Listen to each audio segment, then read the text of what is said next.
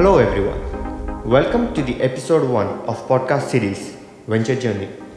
I'm your host Abhinav Sangui, and today we have a very special guest with us, Mr. Darrell Pinto. Darrell, thank you for your time and being here with me today. To introduce Darrell, he is the Vice President of Canadian Venture Capital and Private Equity Association headquartered in Toronto. Darrell takes care of all the research and industry advancements at CVCA and is known in the industry for setting his milestone by BHAGs, Big Hairy Audacious Goals, a very unique way of setting milestones. Darrell has held multiple leadership positions at companies like Toronto Stock Exchange, Thomson Reuters, and many more. Today, we have a very hot topic in front of us: evolution of Canadian venture capital and private equity ecosystem. Darrell, lately we can see a lot of actions happening in multiple sectors and technologies. Would you like to share some insights with us? Sure. Well, first of all, let me say thank you for inviting me to be a guest on your podcast, Abhinav. It's an honor to be your first in the series that you're starting at Schulich, so good for you. So let me give you some historical context, because when I first started working in private capital, it was more than a decade ago, and the industry looked very different back then. It's evolved since it's matured, but back then, the fundamental difference between private capital and public markets, as you mentioned, I also worked at the Toronto Stock Exchange, is that this is an asset class that requires much more heavy lifting from the investor perspective. There's not a lot of data available on these private company targets potentially, and the investments are much more risky. So it takes a lot of experience, takes much more risk from an investor standpoint, and failure is just part of the equation. You can't expect to hit 100% batting average with the portfolio companies you invest in. So knowing that it's a difficult asset class relative to public markets, and I'm not saying public markets is an easy asset class to invest and make good returns on, but on a relative basis, it's much harder. So 10 years ago, when I first entered the industry, the Canadian industry was fairly young. I would say we had our first generation of venture capital investors that were starting to learn the ropes with this asset class. And the government was very encouraging and was trying to allow the asset class to start to grow roots and get a good foundation. So they encouraged this concept called the labor-sponsored venture capital fund. In essence, it was a tax break for the retail investor who wanted to put a single dollar into their retirement plan. And for that single dollar they invested in a labor-sponsored fund, they would get an immediate significant tax break for that year. So it was a great incentive to bring money into the industry, into the venture capital industry. However, for the billions of dollars it brought in, the industry itself was not mature enough. So spending that money wisely in terms of long-term value, long-term return, there were a lot of failures in that 7 to 8 year period. And the realization was that because this is a harder asset class to invest in, these investors who were investing on behalf of the retail investors, made a lot of mistakes. Some of them survived, and it was a great learning opportunity for them. Because they went on to form their own funds, and the second generation funds, third generation funds. So it was a valuable experiment from the maturity of the industry. But in many ways it was a failure if you look at it from the retail investor standpoint. Today, fast forward 10 years, we have a much more experienced venture capital investor base here in Canada. There's a lot more interaction with the US market than there was back 10 years ago. And I find that the quality of the due diligence that is being done and the quality of investments is much higher than it was 10 years ago. The money is not as easily flowing into the industry back then, compared to back then, with the labor-sponsored tax incentive. But the government has changed its approach into how it's supporting our industry. So now, rather than be direct investors through these labor-sponsored funds, they are intelligently deciding that they are going to seed capital into the industry and allow the professional investors, the fund of funds like Kensington and Terralease and Northleaf, to then attract additional capital from institutional investors and governments, and to be able to use that capital in the way that they know best. And because they are now experienced in this asset class, they are making much better investment choices than the government ever would back 10 years ago. Okay, so it's evolved, and I see great signs of it being a very healthy industry. So over the last 8 years, what we've seen is almost year over year increases in the amount of venture capital deployed every year. We've hit a few billion-dollar quarters, which is very unusual in Canada. In fact, Q1 most recently was another billion-dollar quarter in total investments deployed. So I'm quite optimistic for the future, both in terms of the amount of capital available, and two, for the experience and maturity of the investors in this space in Canada. Thank you for the insights. However, I do have one question here. Having spoken to various founders and VCs in Canada, there seems to be an obvious competition with the US. Even the founders believe that being in US sometimes would place them in a better position in terms of opportunity of business and access to capital. What are your thoughts on this? So that's a question I get asked quite frequently in terms of how we stack up in Canada versus the US. They're a much bigger market. They're 10 times the size of the economy of the Canadian market. And their venture capital industry on a relative basis is about 10 times the size of ours.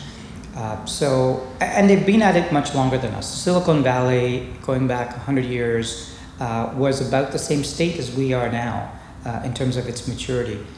So if you take Silicon Valley out of the equation, because anywhere in the world, not just compared to Canada, it is a giant in terms of its VC appetite and its VC expertise. But if you take Silicon Valley out of the equation, Toronto, Vancouver, and Montreal do stack up really well against other global cities in terms of encouraging venture capital. So I would say that we are in a good place right now for startups and entrepreneurs relative to the rest of the world, excluding Silicon Valley.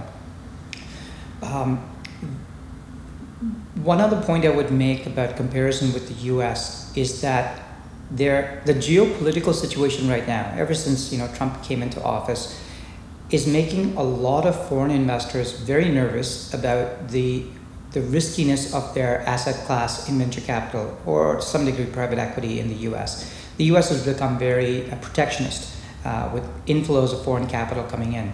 So we're seeing a couple of things. We're seeing foreign investors, limited partners, think twice about the US or their current investments, either in going into the US or current investments in the US, and they're looking to diversify and hedge against that geopolitical risk. So Canada is benefiting from that. We are seeing more foreign interest from the limited partners into our Canadian funds here. We're also seeing direct investments benefit in Canada from this fear about the political uncertainty in the US. We're also seeing entrepreneurs that are based in Silicon Valley that are not necessarily US citizens, but also nervous about their quality of life and standard of living, and they are looking elsewhere. Canada is a natural place because we're so close to the US. The infrastructure and the government support systems are very similar. The legal systems are easy to use. So we're seeing increasing interest from foreign entrepreneurs, from foreign limited partners in this asset class. So in this point in time, I would say that we're in a very good place, given that the point I made earlier, our maturing investment manager throughout Canada are also able to raise the confidence of foreign investors that if you make an investment here, likely it's going to be a safe investment, and the return, we're proving that it does pay off. We probably don't have the same number of companies as available in the US, but the quality is very high. Drilling down to bit specifics here, we can see Canada growing big in artificial intelligence. Radical Ventures recently launched a $350 million AI fund for Canada, led by Jordan Jacobs, the founder of Layer 6, which was acquired by TD Bank within 15 months. He is also an instrumental player in the founding of Vector Institute of Artificial Intelligence. With this fund and Jordan Jacobs leading the charge, where do you think the Canadian AI startups will be heading and competing with the startups in Silicon Valley and China? Yeah, so I wish I had a crystal ball to tell you for 100%, 10 years from now, Radical Ventures, because you've mentioned them, is going to be a great success. I don't have a crystal ball, but I will tell you my view on what I see, so radical ventures is one expression of what's happening quite widely in the industry in terms of interest in AI. And that is got a good side and a bad side. On the positive side, it's great that that amount of capital is being allocated to one fund with the level of expertise behind that. These are people who have successfully invested in a startup and exited successfully, so they know what it is to run a startup and eventually execute it to an exit. They know that experience. So I'm feeling very optimistic about the fact that they were able to raise as much as they did. So they're going to be able to scale and consolidate, which is going to be critical in this space. The downside in this space in AI, not necessarily related to radical, is that there's a lot of interest in investments in AI. I liken it back to the early 2000s when we had a lot of interest in the internet, the dot-com boom. What I was seeing back then is so much money coming into this space. Mining companies were changing their names to miningcompanies.com, and they were automatically being able to raise a lot of funds. So similar patterns, what I see a lot of companies changing their domain names to .ai, and all of a sudden they become legitimatized in the space and they're able to raise capital very easily. I would say wait 5 years and see how much of this actually pans out. Now, there are going to be winners and losers, and I think right now we're ripe for an exploration in the space where mistakes will be made, but a lot of successful companies will emerge out of it. A few successful companies will emerge out of it. So I'm hedging my bets as to which ones are going to be winners, but radical ventures, since you mentioned them, are really well placed with that amount of capital to make some really intelligent bets. And when the consolidation wave happens in this space, and it will, they are also well placed to be able to have a very strong footprint in that consolidation game. Having spoken about consolidation, considering the recent geopolitical scenarios, China being isolated by the US, and emergence of multipolar world, where do you see China and AI in the future, given the fact they are far ahead in the curve of artificial intelligence and 5G technology today?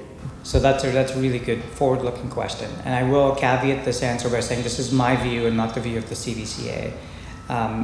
So when it comes to AI, there's a fundamental challenge that the Western world is dealing with in one way and China is dealing with in another way. And that's the challenge of privacy of data.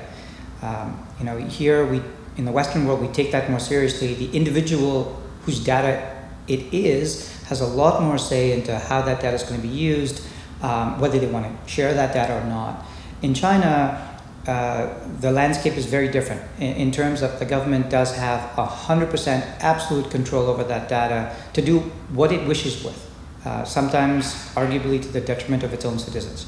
So that, I think, is giving China a little bit of an edge in terms of developing its AI talent, developing its AI technologies, is because they have free reign use of the data. Here, if you're familiar with Sidewalk Labs, which is an experiment that we want to start here in Toronto, there's a lot of controversy around Sidewalk Labs in terms of the data that's going to be collected by Google, who's going to be seeing it, how it's going to be used, and a lot of people are very nervous about this from a privacy standpoint. I'm sure Sidewalk Labs will successfully launch at some point, but the discussion around the data use and the data privacy is fundamentally different than what's happening in China. I don't know where we're going to go 5 years down the road to see which system is going to win. There has to be a negotiated balance between giving up some privacy in order to gain the advantages of AI, but it can't be a complete withdrawal from the rights of the citizen to say, this is my information and I want to be careful about how it's used. We hear some horror stories around the world as to how an individual's data can be used against them if it's not somehow governed by some either law or body. And in China, there's some egregious examples of how that's been used against their own citizens. So Abhinav, you had asked me at the very start about your impression about the trends in Canadian venture capital. And I will tell you, 10 years ago, I would never have a MBA student from any university calling me up to ask about trends. So This conversation is symptomatic of the amazing things that are happening in this country in venture capital. We have young people far more interested in the asset class. And my question for you is, I mean, this is the first podcast of a series that you're starting, so good for you. And you've been elected president of the VC Club at Schulich. So what's your ambition with this? Where do you want to see this go over time? Thank you, Darrell, for all the insights. I wasn't really expecting this, but that's a great question. What I have learned at Schulich is that MBA is about learning from the experiences. More often than not, news articles don't give us a broader perspective of the experts or the authors. Through this podcast series, which is very special to me, I intend to open up the conversation with the industry experts on the other side of the table, which will provide a deeper understanding on the corporate developments that are happening around the globe. And this will benefit not just me, but also the audiences at large. So I hope to get the best outcome from this and also thank experts like yourself for all the support in my initiative. With this, I would like to thank our guest Darrell once again and conclude the episode 1 of my podcast series Venture Journey. Stay tuned for further updates.